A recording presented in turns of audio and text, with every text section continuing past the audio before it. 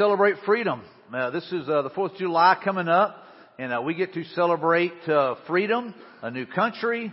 God's just blessed this place in so many ways. How many guys got great plans for the 4th of July? Anybody? Nobody does. All right, you got a few plans. All right. So y'all excited about that? Are y'all excited about it? Doesn't sound like it. So hopefully you've got great plans. And so we have plans today to celebrate something that we feel like is really important. And we're talking today, we're continuing our series, and we're talking about instructions included. So today we'll talk about the Sabbath. But I want to talk about last Sunday, and for just a second, and just brag on God. But last Sunday we had an incredible day. We had 14 professions of faith last Sunday. Pastor Godfrey did an incredible job. 14 people put their faith in Christ for salvation. That's always a day of celebration. I love to think about it like this. You know, we celebrate it down here, but it says that heaven has an incredible party if one calls on Christ to be redeemed. And so it's just powerful to realize, you know, that we're excited, but that heaven, man, rejoices all the more. And then last Sunday night, we had an incredible evening. We had our worship night. We had a full house.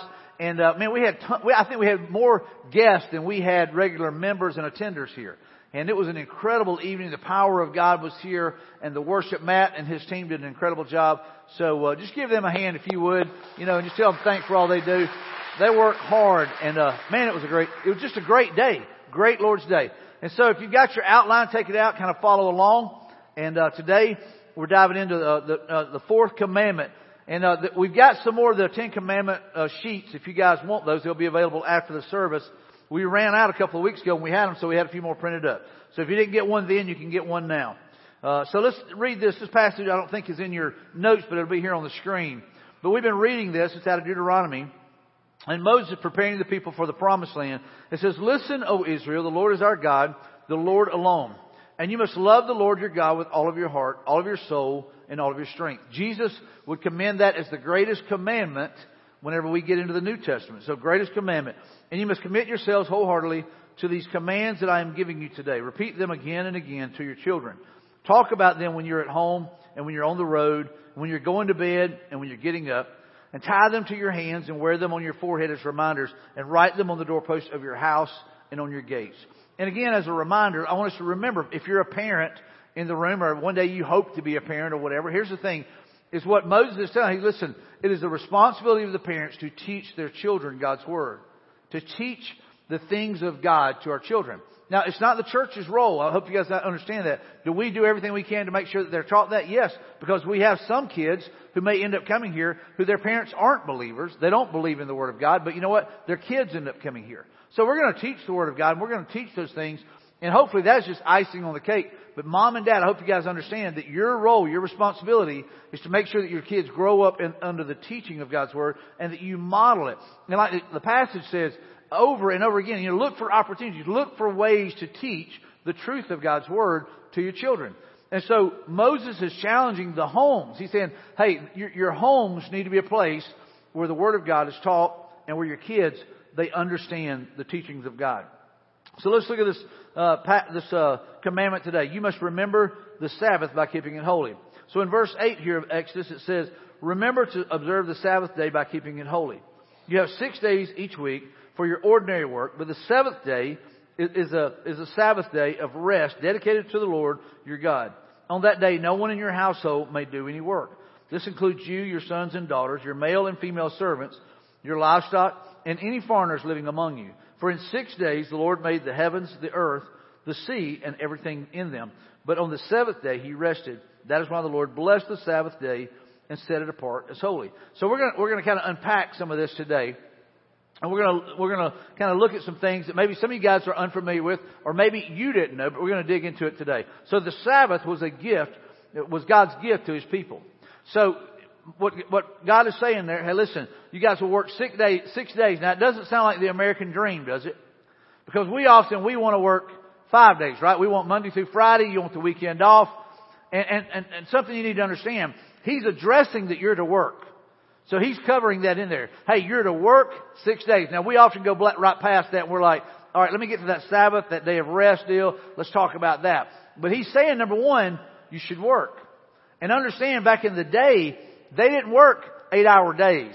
You know, our mentality here in the American dream is, hey, you work 8 hours a day, you go home, you only do that 5 days a week, you get 2 days off. Well, that's not what the Bible is covering there. It says for 6 days you go hard. As my dad used to say to us, hey, we're going to go from can to can't. You know, you're going to get up, you're going to go early. You would work from daylight till dark, and then you would rest.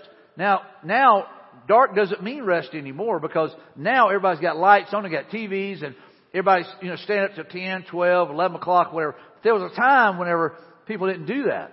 It cost too much to keep the lights on and stuff, so oftentimes they went from daylight till dark. They worked hard. And so it's saying it's important to work, but it's also important to rest. And so the Sabbath was God's gift to His people. And maybe some of you guys can understand this. I mean, you're always going. You feel like you're always going.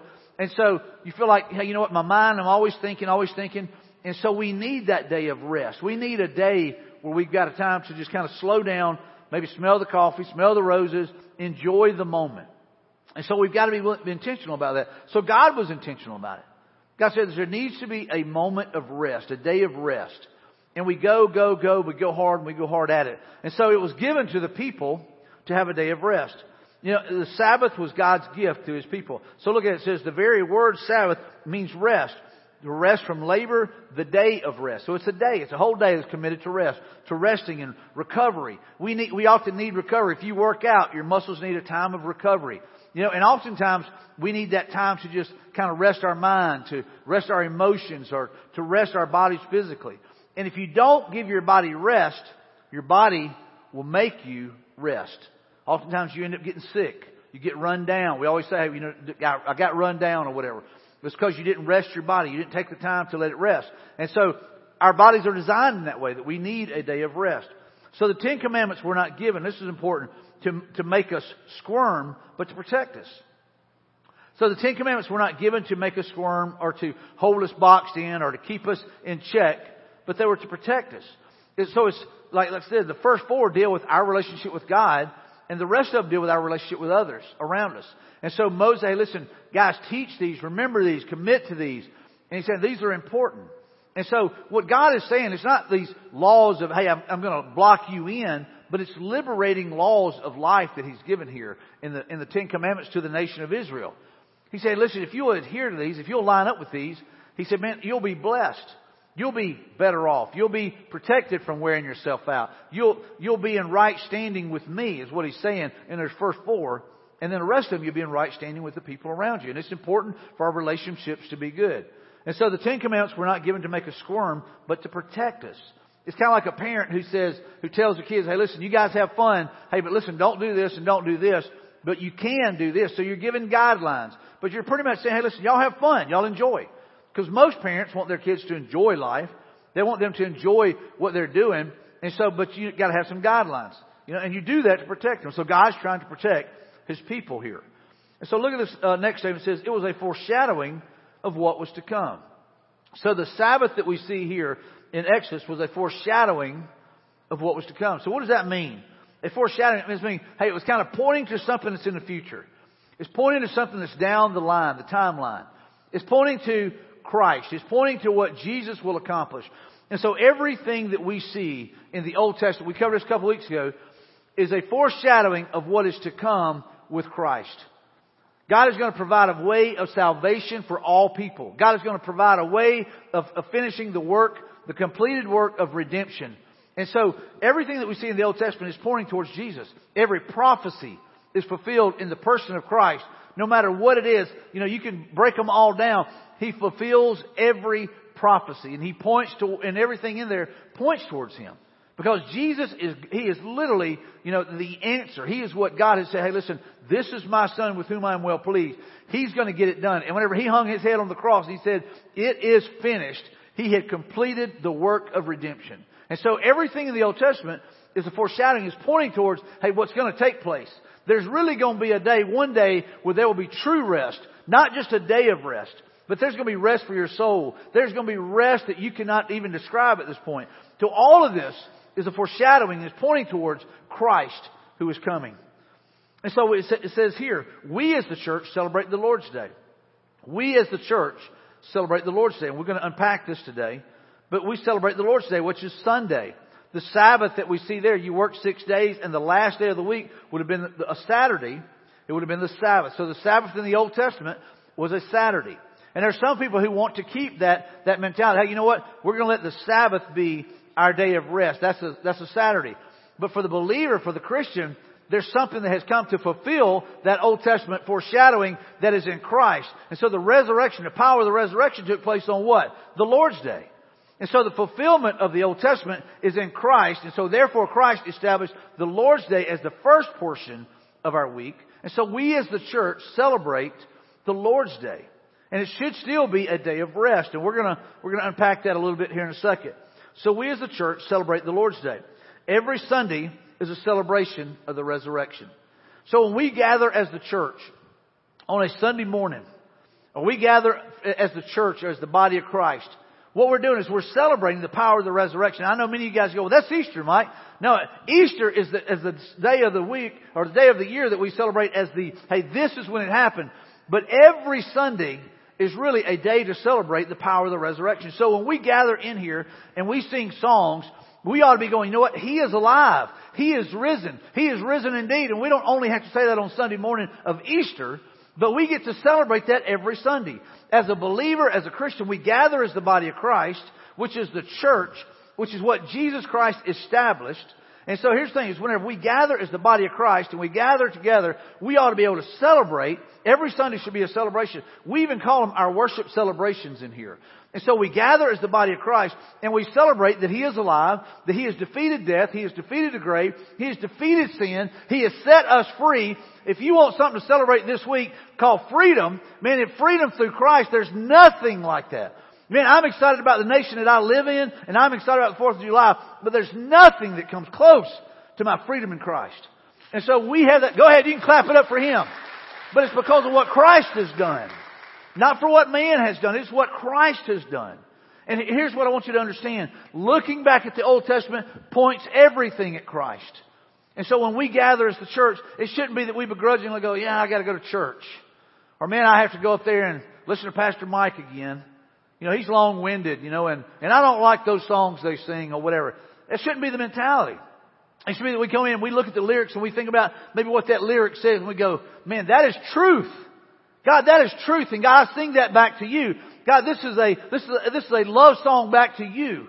We want to worship you. We invite you to come in and take over. We want your power and your presence to literally just cover this room, Lord.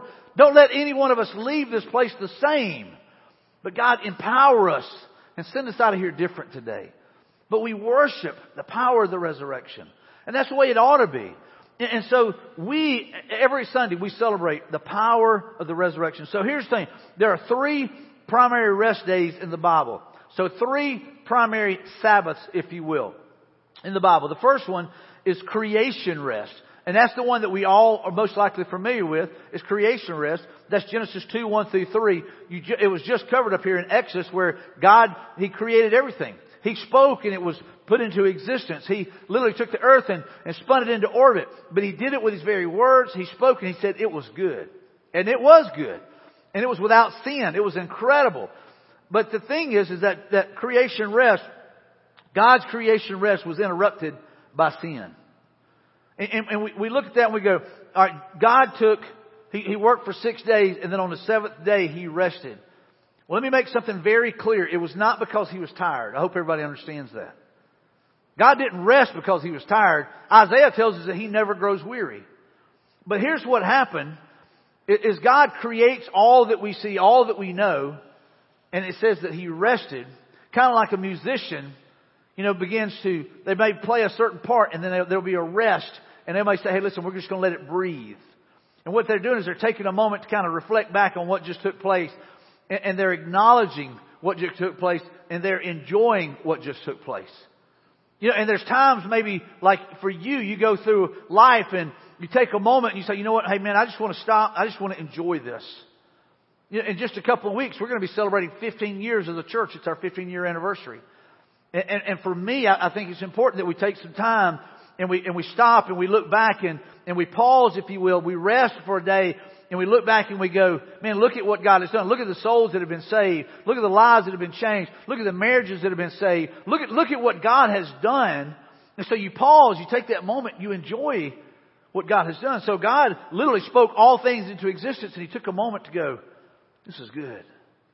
And if He's going to model that, then we ought to take time to rest and enjoy the moment. Maybe driving down the road and, man, you're frazzled and you're tired and you're weary and you see an incredible sunset. And maybe you just decide to pull off on the side of the road and say, you know what?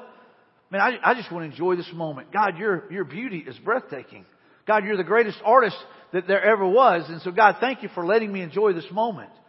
Or maybe you walk in to your child's bedroom and they're sleeping, and as a parent or as a grandparent, and you watch them sleep, and you're just moved by the fact that God created them. And you go, God, I just want to enjoy this moment. I just want to watch this baby sleep. And so here's the thing. It becomes worship. It becomes worship of who He is. And so we take the time to rest. We take the time to reflect. We take the time to worship Him in truth and in spirit. And so here in this passage here in John, understand what John has, what John is recording here. Jesus has just healed a man who's been lame and sick for 38 years of his life. So for 38 years he's been lame, and Jesus asked him. He goes, do you want to be well? And the guy goes, Jesus, how can I? I can't even get to the pool. And when the water begins to bubble, they thought there was healing powers in there, and so he would try to get to the pool, but he couldn't get there because he was lame, and someone would beat him to the pool. And so Jesus said, hey, listen, stand up and take your mat and walk. And so some religious people saw what was going on, and they said, hey, wait a minute, what are you doing carrying your mat? You're breaking the Sabbath. And he goes, the man that healed me told me to take up my mat and walk with it. And he said, well, you're working on Sunday. You can't be doing, or you're working on the Sabbath. You can't be doing that. And so they began to attack him. And anyway, so Jesus talked to him later. He said, listen, don't continue to sin, because even worse things could happen to you. And so the guy went back and told people, he said, hey, listen, that was Jesus that healed me. So they come after Jesus and they're saying, hey, you broke the Sabbath. And pretty much what they were saying, hey, listen, you need to die. So let's pick up here. It says, so the Jewish leaders began harassing Jesus for breaking the Sabbath rules. But Jesus replied, my Father is always working, and so am I. So the Jewish leaders tried all the harder to find a way to kill him, for not only had he broke the Sabbath, but he called God his Father, thereby making himself equal with God. And so what has happened here is Jesus is healed on the Sabbath, and they're wanting to put him to death. And then he says, hey, listen, my Father, and they're like, wait a minute, if you're the Son, then you're like God, so this guy needs to be put to death all the more. These guys were crazy. And so God's creation rest was interrupted by sin. And I love what Jesus said there. He goes, my Father is always working. He says, and so am I. So Jesus came here to work. Jesus came here not to rest, but to work. To the redeeming work, complete the redeeming work that was needed. And so Jesus, He was all about that. So that creation rest is after God created all of the world. And then here's the second rest, or the second Sabbath, if you will, is the covenant rest with the Jewish people. And so in Exodus 31, this is a sign, if you will, of the covenant between God and His ancient people, the Israelites. It says, tell the people of Israel, be careful to keep my Sabbath day, for the Sabbath is a sign of the covenant between me and you. You can underline that. It's a sign of the covenant between me and you from generation to generation. And it is given so you may know that I am the Lord, who makes you holy. And you must keep the Sabbath day, for it is a holy day for you. Anyone who desecrates it must be put to death. To death. Anyone who works on that day will be cut off from the community. You have 6 days each week for your ordinary work, but the seventh day must be a Sabbath day of complete rest, a holy day dedicated to the Lord. Anyone who works on the Sabbath must be put to death. And so, in other words, there's this covenant established. It's kind of like circumcision. It was a sign of the covenant between God and His people. And we see that, Paul addresses that later on in the New Testament. We say, hey, listen, man, it's no longer that way here. And so Jesus established a new creation. And we need to understand that God created and spoke all the world into existence. But if any man be in Christ, he is a new creation. Jesus is about to create a new people, a new tribe, if you will. But this was a sign of the covenant between God and the Israelites. And so let's look here. It says the Old Testament Sabbath, the seventh day of the week, a Saturday, was to be a sign of the covenant between God and Israel. So it was a sign between them, which was the Old Testament, and that was the ancient people. And then look at the next statement. It says, Israel was a theocracy under the direct rule of God. So this relationship was between the two of them. It was God, and and here's the thing. His intention was that through the nation of Israel, the message would be made known to the world. But Israel became a very haughty people and a very stiff-necked people. And there was constantly this contention with God. And so that was a sign of their covenant. So let's keep moving. So the Sabbath was supposed to be a blessing to Israel, but the people, they contorted it into a heavy burden. So the people, the nation of Israel, contorted it into a heavy burden. So it was intended to be what? A day of what? Rest. It was supposed to be a day of rest. But the people contorted it into a heavy burden. And so at one point, they had created so many rules and regulations with the Sabbath that there were over 1,500 ways that you could break the Sabbath. Over 1,500 ways you could break the Sabbath. And so if you broke the Sabbath, we just read, according to their statutes, according to this covenant, they would literally be put to death. So, some people say, hey, I want us to go back to that. Let's go back to doing it on Saturday. Let's go back to doing it the way it was in the Old Testament. That's what we're going to do. That's going to be our Sabbath. And so here's the thing, is if you want to live that way, then you better be prepared to die that way. If you want to live that way, you better be prepared to die that way. Because if you break that covenant, if you break that law, if you break that standard, then here's the thing, you were to be put to death. And it got to the point where it became a burden to the people. They had over 1,500 ways you could break the Sabbath. And so you might say, well, all right, well, I want to go back to that. Well, you couldn't make a fire. And you might say, well, we don't have fires in my house. You couldn't do it on the Sabbath. But you might think, well, I'm good. But if you get in your car and you crank out the engine, you got little bitty fires that are taking place all in that motor. And so here's the thing, you would be put to death if you want to live according to that standard. And so if that's your mentality, hey, I want to go back and do that, I want to live according to that, then you're missing what Jesus is about. Because again, remember, it was a foreshadowing of what was to come. And so you might say, well, I want to go back and do that. If you did anything that was work on the Sabbath, the seventh day, Saturday, then you were put to death, or you had the potential to be put to death. But then Jesus comes along and changes things. And so here in this passage here in Mark chapter 2, Jesus and his disciples are walking through a grain field, a wheat field, and they begin to break off a few heads of wheat, and they begin to eat. The disciples do. And so the Pharisees, or these religious leaders, I should say, they're like, hey, wait a minute, why are they harvesting grain? They're breaking off and just eating grain. Why are they harvesting food? Why are they harvesting grain? They're working.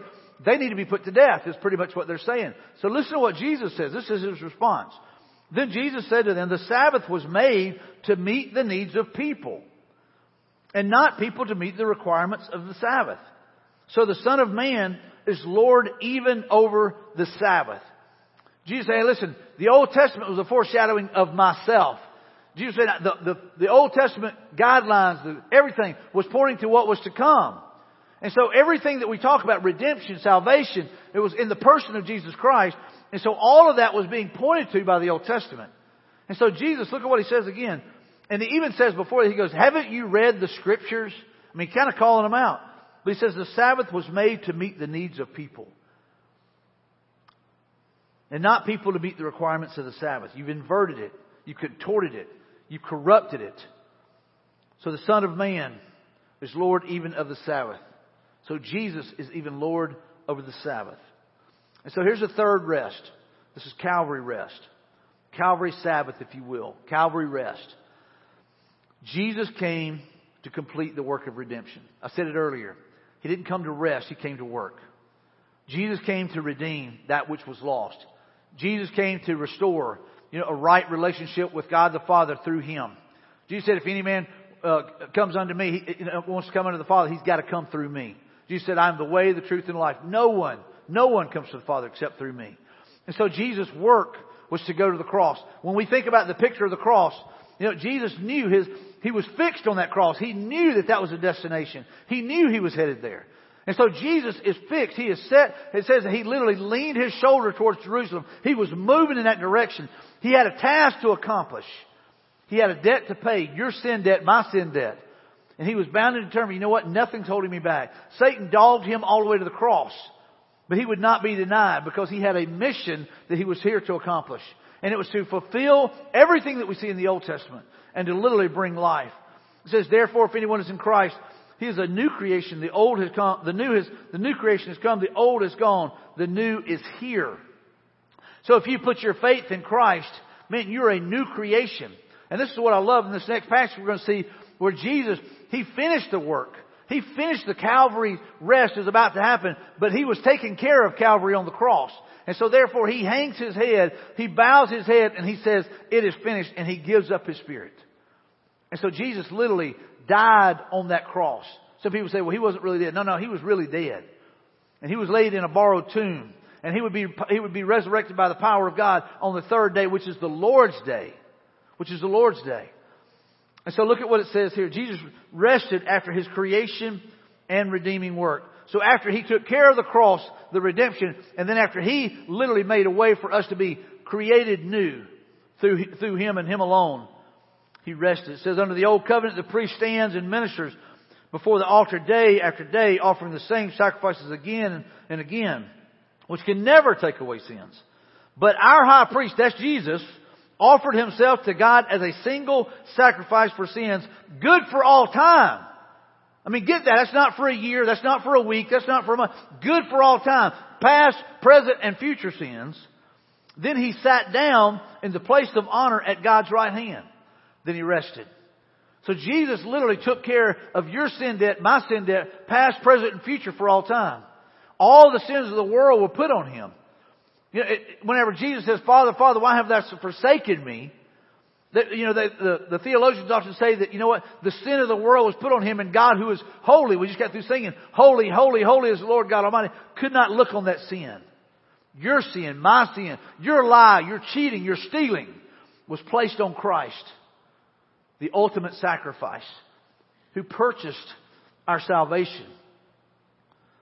But it says that the priest would have to go in time and time again. He didn't sit down.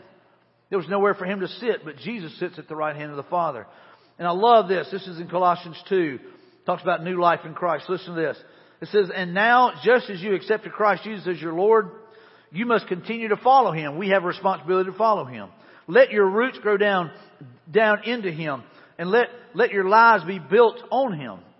Then your faith will grow strong in the truth, and the truth you were taught, and you will overflow with thankfulness. Don't let anyone capture you with empty philosophies and high-sounding nonsense that come from human thinking, from the spiritual powers of the world, rather than from Christ. For in Christ lives all the fullness of God in human body. Now listen to what that's saying right there. He is fully God, yet fully man. And so what the book of Colossians is saying right there is that Jesus is the fullness of God in human form. So you are also complete through the union with Christ. In other words, when we connect with Christ, when we surrender our lives to Christ, when we accept Christ, it says that we are made new. So you are also complete through your union with Christ, who is the head over every ruler and authority. When you came to Christ, you were circumcised, but not by a physical procedure. Christ performed a spiritual circumcision, the cutting away of your sinful nature. For you were buried with Christ when you were baptized, and when you were raised to the new life because you trusted the mighty power of God who raised Christ from the dead. That's why when we baptize, we say, buried with Christ in baptism and raised to walk in the newness of life. And so that's the power of God, the power of the resurrection is at work in us as believers. It says you were dead because of your sins, and because your sinful nature was not yet cut away. Then God made you alive with Christ, for He forgave all of your sins, all of our sins. He canceled the record of the charges against us and took it away by nailing it to the cross. In this way, He disarmed the spiritual rulers and authorities. He shamed them publicly by His victory over them on the cross. What Satan thought was the greatest defeat was the greatest victory the world has ever known, the cross of Christ. So don't let anyone condemn you for what you eat or drink, or for not celebrating certain holy days, or new moon ceremonies, or Sabbaths. For these rules are only shadows of the reality yet to come. And Christ Himself is that reality. Man, what glorious truth. Amen. I mean, that is the truth of the gospel. That Jesus has fulfilled everything that He promised. Everything that God said, hey, there's one that's coming. That man, I'm telling you, He'll take care of everything. And it was Jesus. We celebrate the Lord's Day. Revelation 1:10 was given on the Lord's Day, which is Sunday, the first day of the week. And so that's why it's so important that we give God our first portion. The very beginning of our week, we say, it's the Lord's Day. It's the Lord's Day. And so Sunday is what we celebrate as the Lord's Day. We celebrate the Lord's Day. Revelation 1:10, it calls it the Lord's Day. We celebrate the first day of the week as our day of rest and worship. Let me tell you, there's nothing like a Sunday afternoon nap. Man, I'm telling you, there's nothing like Sunday afternoon nap. You get up, you come here, you worship. Man, you pour out your heart before the Lord, and you go home and you take a Sunday afternoon nap. There's nothing like that rest. I remember back whenever we preached, we did 3 sermons, or 3 services a day, and I preached 3 sermons a day. I remember at times going like, did I say that in the first service, the second service, or is this the first time I've said it in this service? I mean, it would get confusing. And so I would go home and Lori would be like, hey, are you going to eat lunch with us? And I'd be like, yeah, man, I would have already crashed on the couch because I was exhausted. Because preaching or teaching literally is spiritually exhausting. It's physically exhausting. It's emotionally exhausting. And I can work in the yard all day long and I'm not nearly as tired as I am after I've preached 3 times. Not if you poured everything out. And so the thing is there's nothing like that day going home and just crashing and resting and enjoying that moment. Enjoying the Lord's Day. I can remember a time, and maybe some of you guys came back when they had Blue Law Day, where nothing was open on Sunday. Nothing was open on Sunday. If you didn't get it on Saturday, you didn't get it on Sunday. You know, and so you had to be prepared to have a day of rest. And so the Lord's Day should be a day of rest. And it's important for us to understand that. So we celebrate the first day of the week as our day of rest and worship as the church, as the body of Christ. If we go back and we look, the Lord's Day is a holy day. The Lord's Day is a holy day. Why is it a holy day? Because it's His. It's the Lord's Day. It's a holy day. You might say, well, I thought the Sabbath was a holy day. Jesus established a new day. He established a new covenant. We're under the covenant of grace. You know, we're no longer under the law. We're under God's grace. You know, what we look back and we see in creation, it was a display of God's power. When we look at the new creation, we see God's grace and God's mercy. That He offers to us salvation. That we can be in right standing with Him. Not because of anything that we've done, but because He has shown grace. And He shows His mercy. And He is a loving Father who wants everyone to be saved. He wants all of us to be in His family.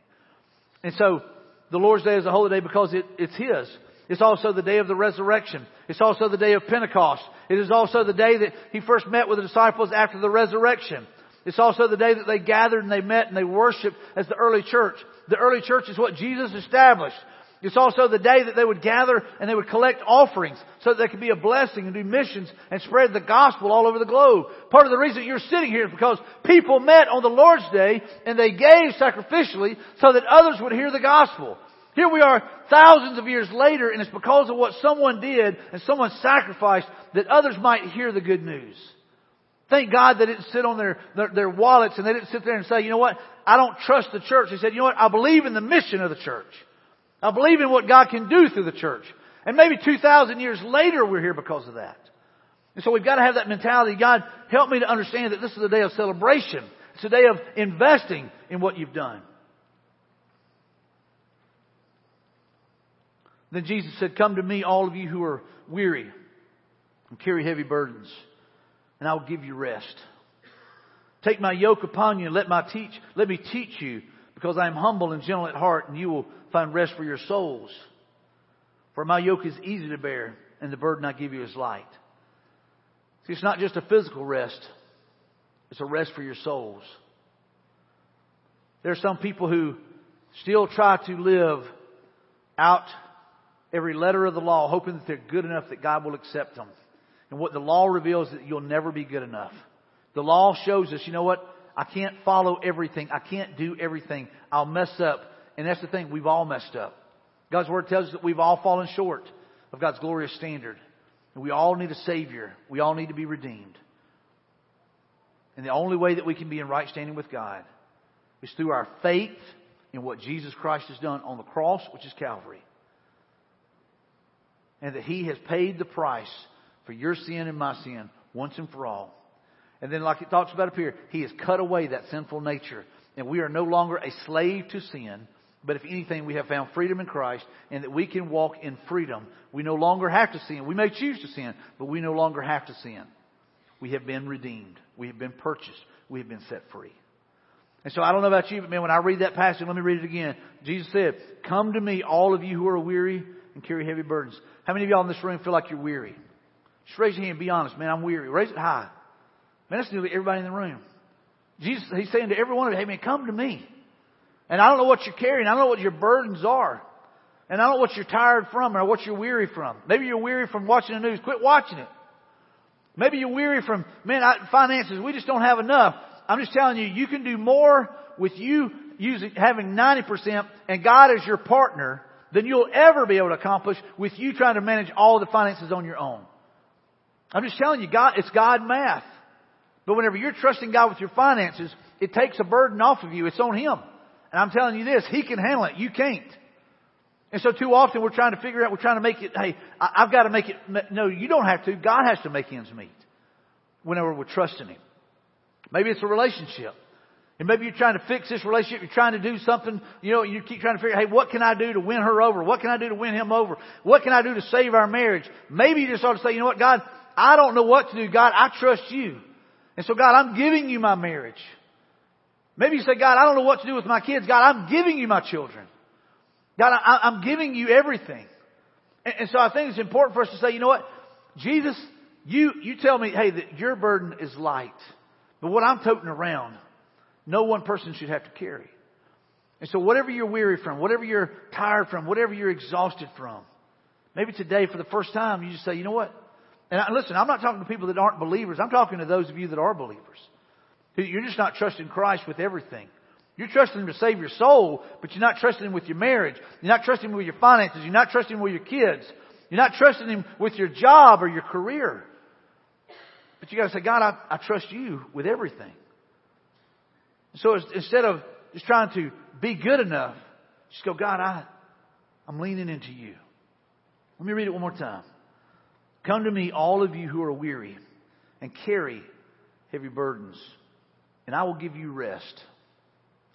Take my yoke upon you and let me teach you, because I am humble and gentle at heart, and you will find rest for your souls. For my yoke is easy to bear, and the burden I give you is light. That next step there is a real simple one today. I will honor the Lord's day. I will honor the Lord's day. You might say, well, Mike, how do you honor the Lord's day? You were talking about a while ago that the Sabbath had so many rules. See, I don't have rules for honoring the Lord's day, but this is what I would say to you. And you might want to write this down. I know kind of like last week, y'all are already putting everything away. I see everybody, hey, well, he's done. Pull it back out for a second. Write this down. Write this down. This is the question that I think you ought to ask God. God, how can I honor you on the Lord's day? Write that down. God, how can I honor you on the Lord's day?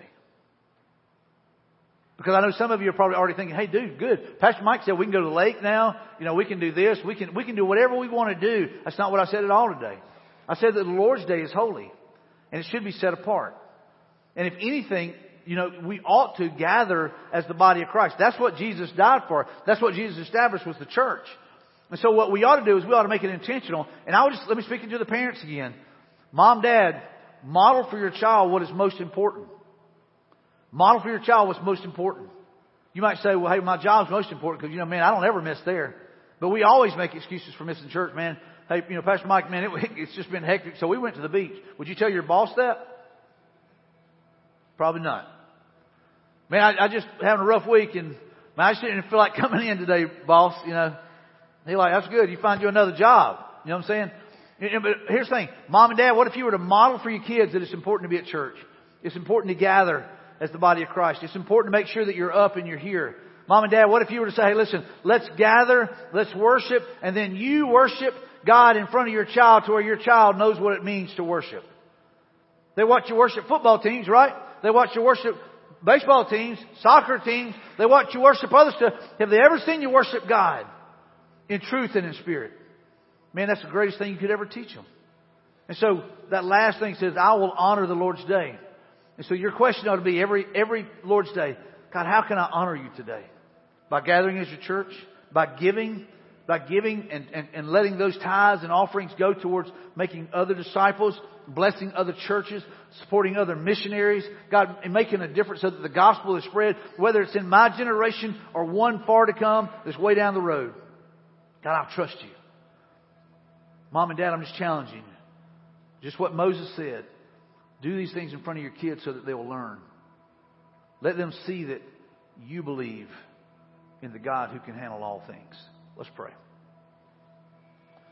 With your heads bowed and your eyes closed, just maybe you're here today and maybe you've never put your faith in Christ. Like I said, last Sunday we had 10 people in this room that put their faith in Christ. But maybe you weren't here last Sunday. And maybe you go, you know what, Mike, that's me. Man, I want to put my faith in Jesus. Mike, I want to be saved. I want to be a part of the family of God. I want to know that I'm in right standing with God. And if that's you, it's as simple as this. It's just a simple prayer. You can pray this right where you're at. Say, Jesus, I believe that you went to the cross for me. I believe that you went to Calvary. And you bled out your precious blood. And you paid for my sins. And so, Jesus, I want to ask you to forgive me of my sins. And I want to ask you to come into my heart. And I want you to be the leader of my life and the Lord of my life. Jesus, will you come into my heart? His answer is yes. Jesus, will you teach me how to live in a way that honors you? His answer is yes. Remember, he said, let him teach you. He will teach you how to walk in step with him. He'll teach you how to line up with his word. He'll teach you how to walk in freedom. And if that's you, if you just prayed that prayer, you ask Christ to come into your life. You ask Jesus to save you. Then I want to ask you, if you will, just to raise your hand. Just say, Pastor Mike, that was me. I just prayed that prayer. I just asked Christ to come into my life. Anybody in the room? I see your hand back here. I see your hand. Awesome. You're a child of the King. You're part of His family now. Anybody else? There's two right here. Raise their hand. Anybody else? It's by faith that we're saved, putting our faith in what Christ has done. Anybody else? Anybody else? Man, praise God for these two. Hey, and those two that raised your hand, look up here for me. Just the two of you that raised your hand. If you will, I want you to indicate it on a card, or either you can go back here to the VIP room. We've got a Bible we want to put in your hand, and we want to walk with you. It's a journey. We want to walk together, and so anything we can do to help you on that journey in walking with Christ, we want to do that. All right. All right, everybody, with your heads bowed and your eyes closed, I can just tell you this: there's a lot of believers in this room, a lot of Christians. Let me ask you: are you honoring the Lord today? Are you trusting Christ in every area of your life? Are you trusting Him with your relationships? Are you following His Word when it comes to how to honor Him in those relationships? Are you trusting Him in the area of finances? Are you trusting Him with a tithe? What are you doing? Why would you not trust God? He loves you. He has purchased you. He has redeemed you. And He wants to use you to do great and mighty things. You may not believe in yourself, but I promise you He believes in you. He believed in you enough that He sent His Son Jesus from heaven to here to live as one of us, fully God, fully human, to bleed out His precious blood, to set us free from the bondage of sin. So if you're walking in sin, don't walk in it any longer. But say, you know what, today I choose to honor the Lord and to honor the Lord's day. Father, I thank you for meeting with us. I thank you for the truth of your word. God, I thank you for the new covenant. I thank you for being a new creation. And God, I thank you for whenever we get to celebrate baptism, God, we always think about being brand new. God, made new. You give us a new name and a new heart. God, you give us a new destination. God, you give us a new purpose in life. And God, I thank you for those that have put their faith in you today. God, that their name is written in the Lamb's Book of Life with Christ's blood. And they are new members of your family. God, thank you again for loving us. And I pray that you just bless this day. Father, help us to enjoy freedom this week in a way like we've never enjoyed it before. Not just the freedom we have here in America. Thank you for those who have fought and defended this freedom that we have, that we can gather here as a church. But God, more than anything, that we would celebrate the freedom we have in Christ. In Jesus' name, amen.